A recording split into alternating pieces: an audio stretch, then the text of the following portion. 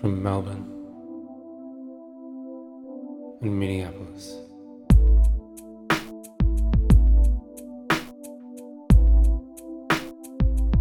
This is for Christ's sake.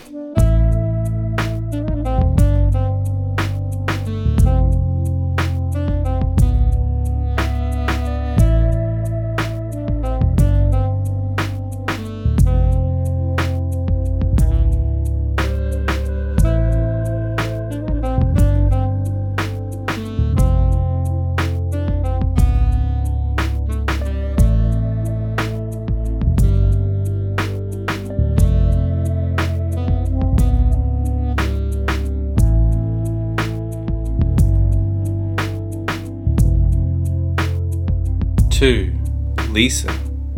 Pierce was sitting alone at breakfast the next morning when a girl came up and joined him. She wore a blue linen sleeveless dress that fitted smoothly over her breasts and narrow waist. Her long dark hair was loose around her face. Her eyes were an incredibly deep blue. Hello! Welcome to For Christ's Sake. My name is Hugh, and I'm joined by... Who am I joined by? That's your cue. Hunter. Hunter. Why, it's nice to hear you. I can't see you, of course, because we are recording from different continents, not over video conference. All right, what is this show? This show is For Christ's Sake, as I just said. Or weren't you listening?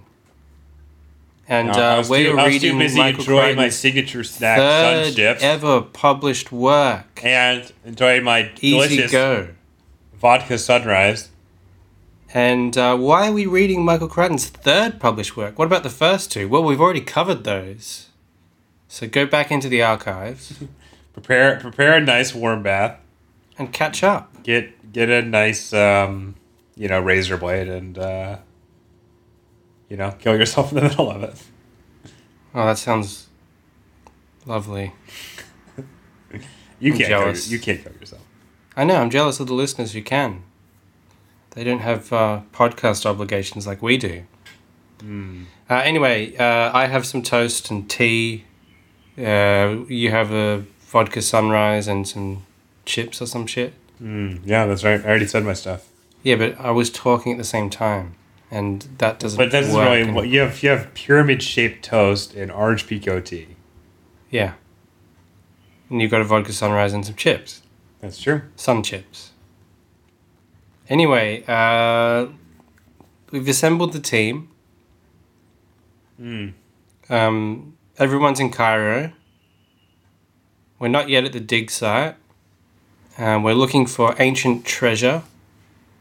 We have a foolproof scheme that a journalist named Pierce has concocted,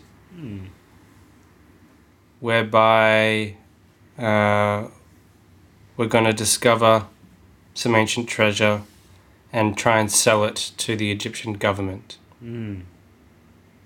Or some shit. Now we're in the second part of this second part. And that second part is titled Lisa, as you just heard. Lisa. Lisa? Lisa. Lisa? Lisa. Lisa? Lisa. I hardly know her. Lisa. Yeah, Lisa from Grover. Lisa. Anyway. Lisa. Who is this Lisa? Who is this Lisa? That's what I asked you. She's Grover's personal secretary. Whose full name is Lisa Barrett. Barrett, yeah. So what happens in this chapter? It's not a very one that's in depth, but there's some enjoyable bits. Definitely is very National Geographic. So you said this last episode, but Pierce has really come into focus as the chief protagonist of the book. Lisa. And as such, he requires a love interest. And Crichton has baked up Lisa. Lisa. An English-accented, fetchingly beautiful secretary of one Lord Grover. And Like most female protagonists in these Crichton books, has no personality to speak of. I can't think of any trait of her besides she's beautiful, and she probably has a secret. That's it. That's the entirety of her personality. And that's the entirety of the chapter. Pretty much. There's some bits I would like to tap on here real quick. So they go sightseeing. And we get yet another what we've come to term as the Nat Geo crib notes of Crichton's approach. Yep. There is one part that I wanted to highlight where the call to prayer sounds from the minarets. Okay, and Lisa, despite being a beautiful woman, who seems well traveled, has only this to say, and I guess he could do for crying out loud. He's riding men proud. Come on, let's hear it right about now. For crying out loud. My God, she said, that's an incredible sound. It's so foreign. Do your British accent. My God, she said, that's an incredible sound. It's so foreign. Perfect. It's like listening to a mirror. Is that what you pictured when you were reading Lisa's dialogue? So on the Nat Geo description front, there's a particularly inelegant section that does sound like it was just straight from an article, where they go to the Egyptian Museum, and Pierce is sort of looking around. Yeah, this is pretty boring. He's finding it interesting that he's looking at the faces of these long dead, powerful kings and such, and noting that they retain their regal appearance. Then the next paragraph starts, for instance, there was Seconray, who united Egypt about 1550 BC and drove out the invaders. He was the subject of a folklore for centuries afterwards. His mummy showed scars of battle and a horribly mutilated face and skull. But the most impressive was Ramsay II. Whatever article Crichton cribbed that off of definitely had a case against him. Anyway, so we get through that, and there's one part I thought was absolutely hysterical. They go outside the museum, right? Yeah. And I could just read this entire chat. This could be another segment of for Crichton out loud. Okay. Did we ever even leave the last segment? Because I just quoted the piece as well, so maybe this is one massive segment. Yeah. It's up to you with that. All right, listeners, do you want to hear the theme song again? You do? Okay, let's do it. He's riding men proud. Come on, let's hear it right about now. For crying out loud. Later, they walk through the galleries displaying the contents of Tutankhamun's tomb. It seemed to go on forever, case after case of jewelry, gold, lavish ornaments. Then, when they went outside, they passed a woman squatted in the street, nursing her child, her eyes hollow as she stared forward. Flies crawled on the baby's face. It's not fair, Lisa had said. And I just think it's... Yeah, that was funny. I just thought that was really funny. Like, why include this little scene? It's just so gauche. The fact that he decides that he needs to include this, sort of the struggle of the urban poor in Cairo, and this shitty book is amusing to me, They wind up back at Pierce's hotel room, and they basically talk one another to sleep.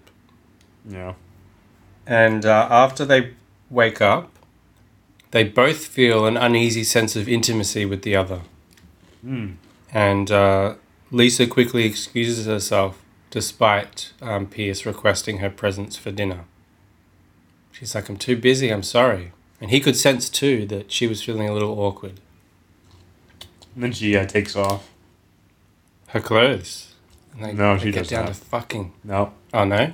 No fucking. What? I thought this was a Crichton book. What's going on? You can tell this is a true love because one of Pierce's, not one of Pierce's, one of, what's his name, Grover's girls comes over and is like, I want to have sex with you.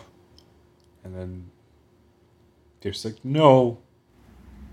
Yeah. And that's kind of it. Pisses off Grover. Yeah. And then it's like, tomorrow they will be in Luxor. So let's compare this romance to the romance in the previous two books, or the romances, in fact. So I guess the main romance at the center of Odds On was between Jenks and Jenny, was it? Jenny? Yeah. And that was a bit of an unconventional one compared to the more generic romance in Scratch 1 between Roger Carr and that Australian broad. Crittenden? Anne Crittenden. Anne, yeah.